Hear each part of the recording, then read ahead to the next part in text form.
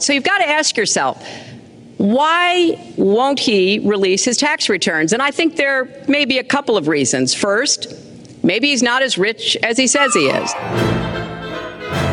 It's unbelievable. We would have thought, at least in one of the years that we saw, maybe the year he wrote Art of the Deal, he would have made money. He didn't. He was just bleeding money every year that we looked at. I've had it both ways in my own life. I've had debt and I've had not debt. And not debt is better, believe me. Right. It's a lot easier. You have certain advantages with debt, but not debt is easier. Hello and welcome to Trumpcast. I'm Virginia Heffernan. Today is very taxing. Trump's been running his seedy pit boss, stale cigar smoking strippers Atlantic City casino logic on his own taxes, losing $1.1 billion, according to the New York Times, over the decade between 1985 and 1994. So that is taxing. I'm also feeling some contempt from and for Trump's people, especially that Attorney General, William Barr, feeling some contempt for him. And then there's the fact that Max Boot told me this week we have Archie Bunker as president, which would almost be too dreadful to bear, except that, well, the royal baby redeems that first name Archie. And all I can say is, all right, here's my Edith impression. Oh, Archie. Congratulations, Harry and Meghan, and welcome to the world, Archie Harrison Mountbatten Windsor. My guest today is Richard Rubin, who covers all things tax for the Wall Street Journal. It's his first time on Trumpcast, and he's here to break down those revelations about Trump's taxes and how Trump was, by all accounts, the nation's biggest money loser in those high-flying years of the 80s and 90s. That's before he pretended to be a success, sold us on the Trump brand in the late 90s, and started his latest long-running con. I'll be back with Richard in just a minute, but first, the tweets. Scott Walker is 100% correct when he says that the Republicans must wake up to the Democrats' state-by-state power grab. They play very dirty, actually like never before. Don't allow them to get away with what they're doing. Despite the tremendous success that I have had as president, including perhaps the greatest economy and most successful first 2 years of any president in history, they've stolen 2 years of our presidency, collusion, delusion, that we will never be able to get back. The witch hunt is over, but we will never forget. Make America great again. Puerto Rico has been given more money by Congress for hurricane disaster relief, $91 billion, than any state in the history of the U.S. As an example, Florida got $12 billion and Texas got $39 billion for their monster hurricanes. Now the Democrats are saying no relief to Alabama, Iowa, Nebraska, Georgia, South Carolina, North Carolina, and others unless much more money is given to Puerto Rico. The Dems don't want farmers to get any help. Puerto Rico should be very happy, and the Dems should stop blocking much-needed disaster relief.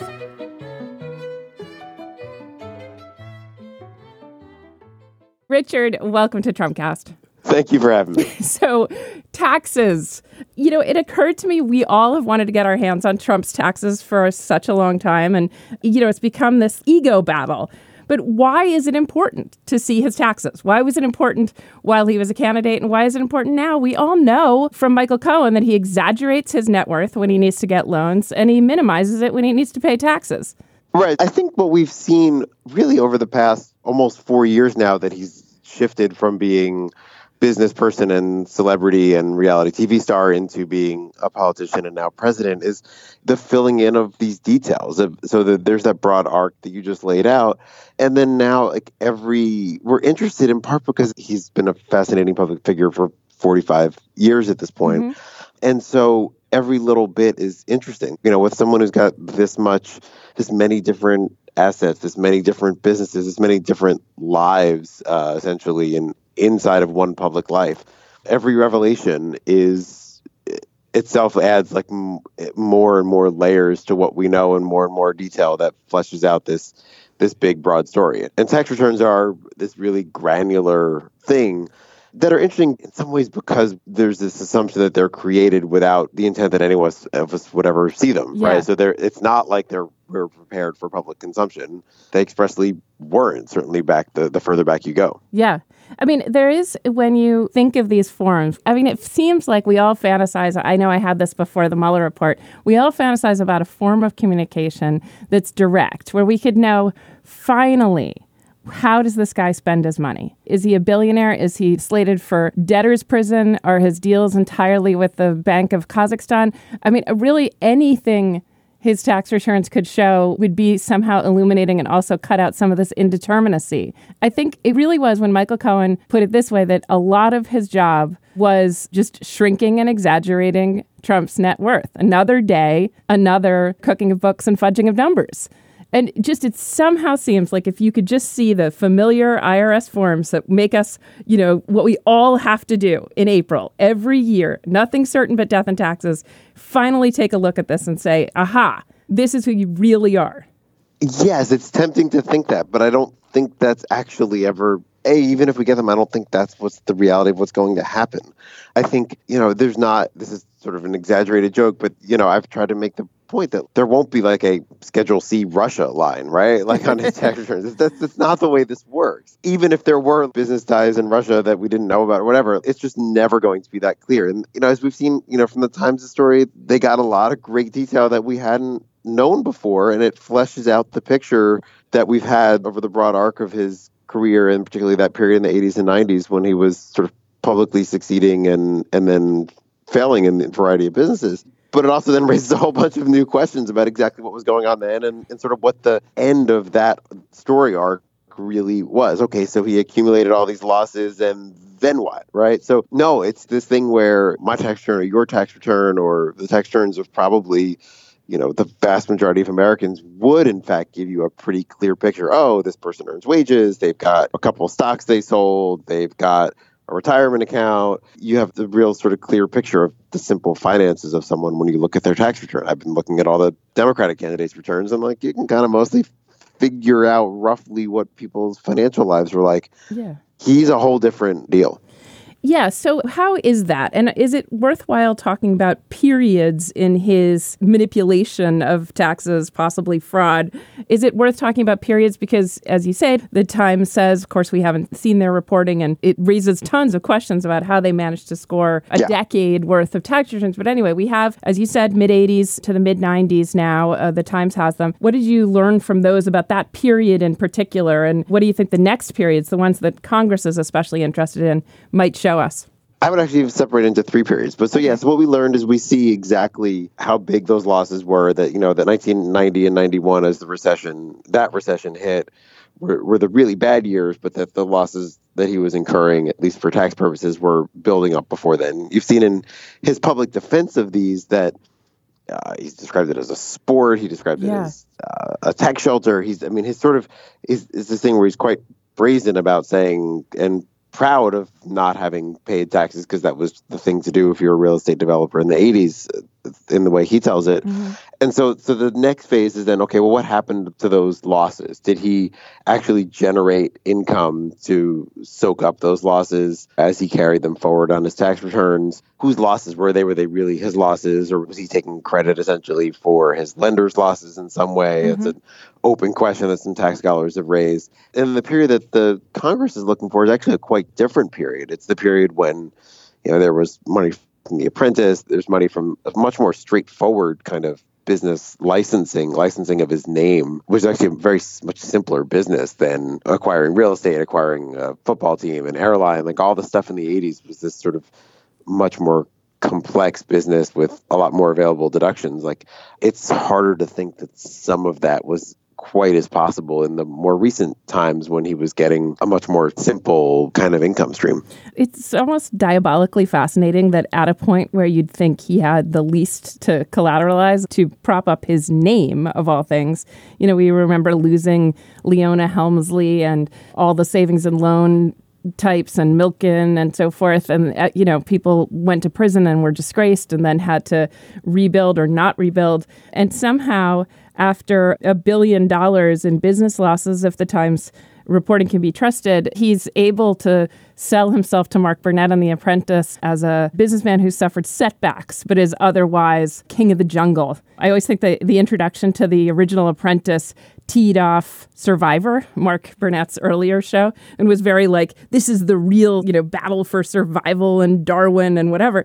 How did he manage just to skate over a time where corporate raiders and some of the figures in the 1990 crash, before that savings and loan, I mean, how do you think he managed to get away with this when it seems so nakedly working the tax system and some of the worst parts of it? I would think about it in a few ways. One is that, externally, he still sort of kept up the appearances of wealth, the apartments, the limos, the helicopters, the golf courses, right? Yeah. So he has always been able to have those indicia of wealth and success. And that's always been really important to him. So he's had that, and that's been an important part of his public image since the early to mid 80s, right, is maintaining all of that. So that's part of it. Two is, unlike some of those people, he obviously has had, issues with legal authority, but he never filed personal bankruptcy. Some of his businesses went bankrupt. He's never been charged with crime or went to prison, or right. So he didn't have a badge of dishonor nearly quite as bad as some of those other folks. Yeah. And he's highly available, and this is one of the ways he won in 2016 is he was available and out there and talking about himself and promoting himself. He's a great promoter and brander. You can like him or dislike him, but you can't sort of deny the skill that he has at that. Right? He puts his name on everything, so it's, he must be valuable, he must be rich because his name is on all these buildings, regardless of whether it's a licensing deal or whatever. So it's that whole combination of things that he sort of kept himself in the public eye and prominent as wealthy, successful business person for a long time. Sometimes when that was true and sometimes when that was not. The question is always how to get away with it for so long. How is he still getting away with it? And the IRS, I mean, why wasn't he just audited within an inch of his life and thrown into whatever debtor's prison is now? I'm not quite ready to say getting away with it. I'll let you use that language. Okay. I won't use it. Okay. But I think we don't know. So we know there hasn't been a tax court case and, a federal court case of Trump versus commissioner, which is where a big tax dispute between any taxpayer and the IRS would land. His lawyers say he was audited for a long time and that he was still under audit as of 2016 for years of 2009 forward.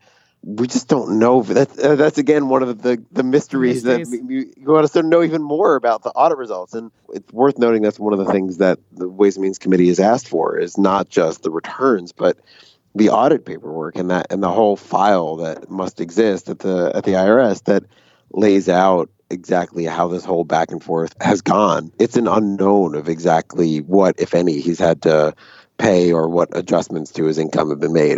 It's important to think about this too, right? If you're carrying losses and not paying taxes, you can have the IRS make significant adjustments to your income, right? Yeah. Say you had $500 million in losses. The IRS says, no, it was really $100 million.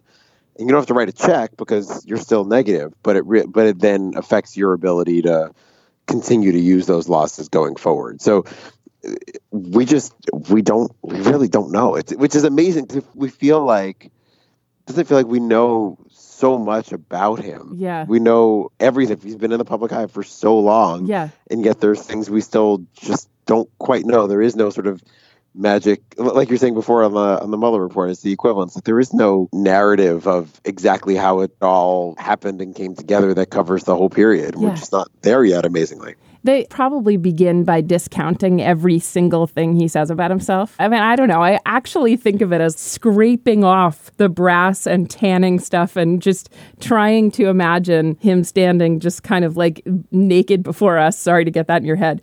And us knowing just what are his assets? What are his deeds? When Tim O'Brien, he finally got his feet held to the fire very briefly and admitted to, exaggerating how much money he had and at times how much money he didn't have. I don't know. All this indeterminacy and alternative facts have set up, I just feel like almost a longing for empirical truth, for numbers.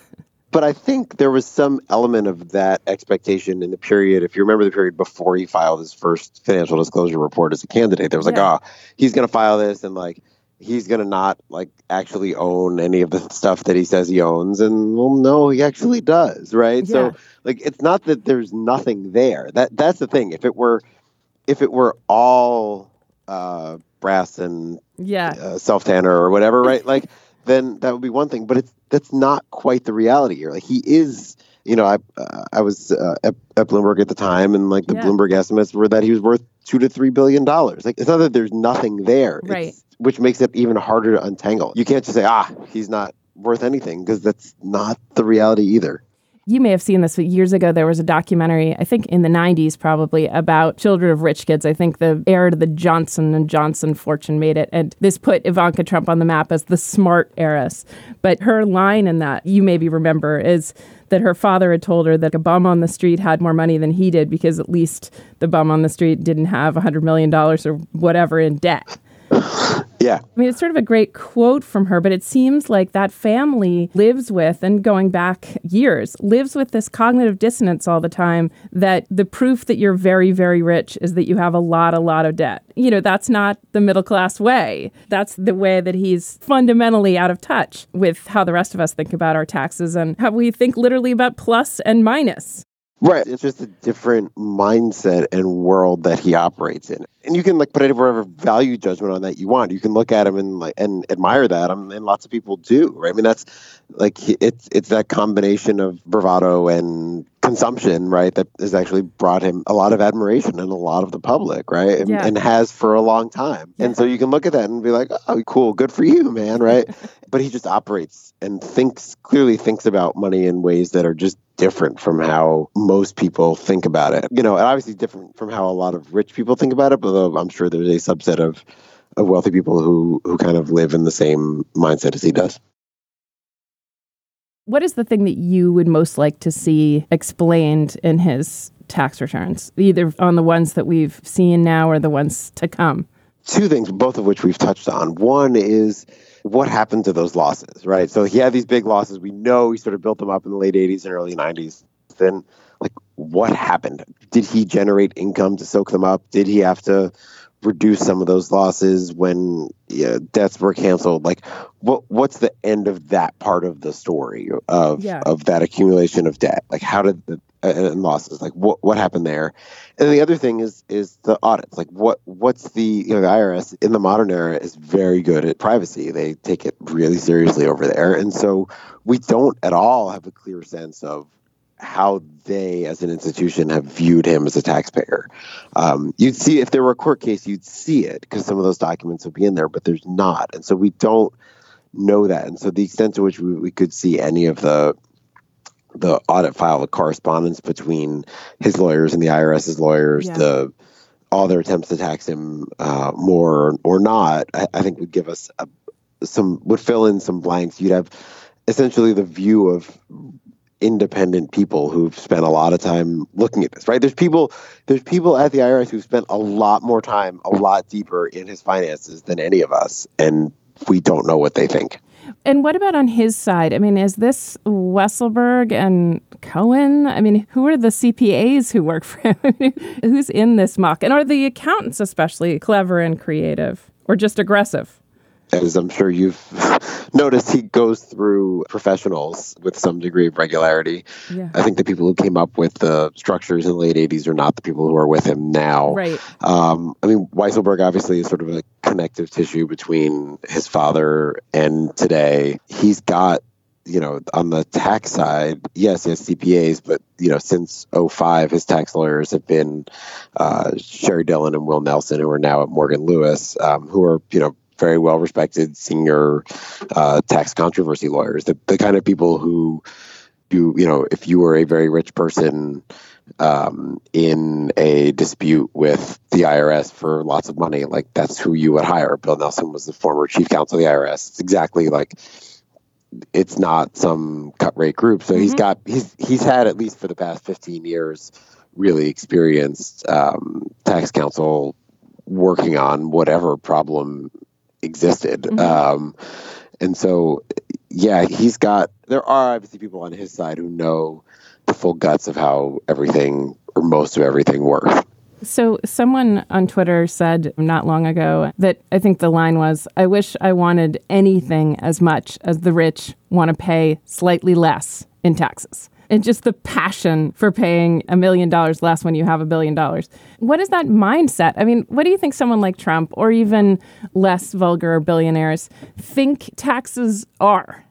I think obviously there's a variety of views, right? There are billionaires who obviously don't gripe about their taxes at all. I think for some, particularly ones who started without very much, there's a sense of, I earned it and I want to build this generational wealth to keep it for my children and grandchildren, and taxes get in the way of that. So that's sort of a strain of thought that you'll see. I think there's some who view it as, the president said sport, right? Yeah. It's a sort of a competition, a game of I try and be the best at everything. Yeah. Right. Yeah. So I'm going to try and be the best at this game where I work the system to pay as little in taxes as possible. And you can do that alongside of being quite charitable, right? It's sort of, you can compartmentalize this role of trying to limit what you pay to the government, which you might think doesn't spend it very well, and then choosing how you spend your money in ways that overlap some of the government's functions, whether it's on health or education or whatever. I think those are among the views that you see out there. And then what about when they cross into public service, though? When taxpayers pay for everything for Donald Trump, I almost think he almost doesn't make that connection. But remember, he's the self-proclaimed king of debt. He goes back and forth, as you see, right? He'll go say, we should borrow more. I'm the king of debt. I like to play with debt. And then I'm going to eliminate the debt in 8 years, or right, as you heard during the campaign. Mm-hmm. So that's not a connection you hear him make very often, right? It's all of the criticism that the administration has gotten over taxpayer spending on golf and trips to Mar-a-Lago and whatever. Yeah. He hasn't responded to much of any of that. And I don't know why that is. I can't pretend to understand that. I want to get back to a couple more specifics from the reporting. Yeah. In the period, this 10-year period that the Times has the returns from, or a couple pages of each return from, Trump has two kind of good years. One of them, he makes $67.1 million in salary. Mm-hmm. I guess that's from the Trump Organization. And another time, he makes a $52.9 million windfall in interest income. The Times calls that mysterious. And then things really fall apart in 1990. One thing that struck me, and I want to hear what struck you about those particular years, I think that's 87 to 90, is this side career posing as a corporate raider, an expression that, brought me back. Weren't people called chainsaw Dunlap? And so that, they'd come in and buy companies and just slash them to pieces and take them for parts. So he said he made millions of dollars in the stock market, according to the report, by suggesting he was about to take over companies. So he was going to go in and raid companies that weren't doing well. And then, I guess, brought the money up because people still believed, even though he was already losing a lot, that his name was worth something, that if he took something over, it might do well. And then he kept losing those gains because after 2 years of it, investors stopped taking his takeover talk seriously. That sounds like some Jim Cramer. I don't know what that sounds like. Isn't that insider trading? Do I know anything? Yeah, that I'm not an expert on, but I think you see the parallels to that now, where we spend a lot of time deciding whether to take tweets and threats literally or not. Right. It's the same pattern. We've seen it on China, the trade talks this week. The market reaction is, wait, are we taking him seriously? Should we believe that this is actually falling apart, or is he just threatening, or just he's done it's the same pattern. Yeah, you're right. He can bellow. I think, it's like a speech act instead of a sentence or a statement, is you make something happen with your words. You influence the market just by saying something, and the thing doesn't have to bear any resemblance to the truth. Except sometimes it does, right? There is a Federal Register notice to raise the tariffs, and he has put tariffs on things. It's not like if he were always only bluffing, that would be different, but he's not. And so, I haven't read The Art of the Deal, but I assume it's something, in one of those books somewhere where he kind of talks about how you have to be, one can imagine that one would write in a book like that you would want to be sometimes credible enough to be believed and sometimes not. And that's, I think what he's actually very, it's been really frustrating to legislators and investors because they're not quite sure when to know that something is bluster and something is not. Yeah. But it's the same pattern. If I'm struck by this reference to his masquerade as a corporate raider, kind of creating fluctuations in the market with his patented style of kind of bellowing. What struck you that someone without your eagle eye for taxes wouldn't have noticed in the new reporting? I think it was just the way that the losses started to accumulate before the period when it got really bad for him. Like, we all knew that the casino business, like, again, I wasn't covering this in 1990, but having looked back on it, right, it was clear that the casino businesses were in bad shape in 90 and 91, and he was sort of publicly in bad shape then. But what was striking is how in the earlier years of the period from 85 through 88, years when he was writing Art of the Deal and had that sort of aura of success that he had built up, that those were years where he was showing tax losses. And now that may be a case where you are able, through depreciation and other totally normal and accepted ways, to show losses for tax purposes, even though you're borrowing and you've got consumption. But even in that period when he looked successful, it's worth noting that, at least for tax purposes, he wasn't. It is definitely worth noticing. And he must have known, and now this is looking toward ideally getting to see later taxes that bear on the period of more recent history. He must have known that he was in the red because of the trouble he was getting into getting loans. The reason he had to stop building and developing and turn to branding, and then ultimately turn to less and less savory characters to lend him money, right? Some of us might believe him, to believe his tweets, believe whatever, but if you're Goldman and you have a lot riding on, you have internal actuarial tables about who's a good bet and who isn't, it doesn't matter how he comes across, I guess, to everyone but Deutsche Bank. But anyway, what do you think we'll see in the next couple decades of taxes, if we get to, that might suggest what he did bouncing off this decade in the red? Boy, I don't know. Like, I think we'll see that sort of turnaround, right? That happened as he shifted into the branding business more fully in the last 15 years or so. It's what always just strikes me is, if you think back to President Obama, and like his tax returns were pretty boring, but they were also like done with the knowledge that they would become public, right? They were, especially the ones when, he was clear he was going to run, he was president, like they carefully decided which charities to give to and list them. And like it was sort of a known pattern that they would come out. And what's interesting about these, of course, is that's not the case at all. Like I'm sure, prepared these or signed them or did all the business deals underlying them, not assuming that they would ever become public, the ones in the 80s, the more recent ones. Yeah. And so that's what's sort of always been so appealing about them, is they are this document created not for public consumption, and maybe they'll become public. And so it's sort of voyeuristic in a sense, but it's also, revealing in a sense, because maybe it's that window into something we don't quite know. Right. God, why does hope spring eternal that I feel like there'll be a day we get some answers? I think I'm still waiting for what I imagined the Mueller report dropping day would be. It's like heaven, maybe like at the end of all of life, we'll get to see all the answers about this guy. I mean, it'd be a lot of work for me. So That's true. That's true. And you want to take it easy on that day, kind of see your family. Yeah. Last question, to raise the specter of hope.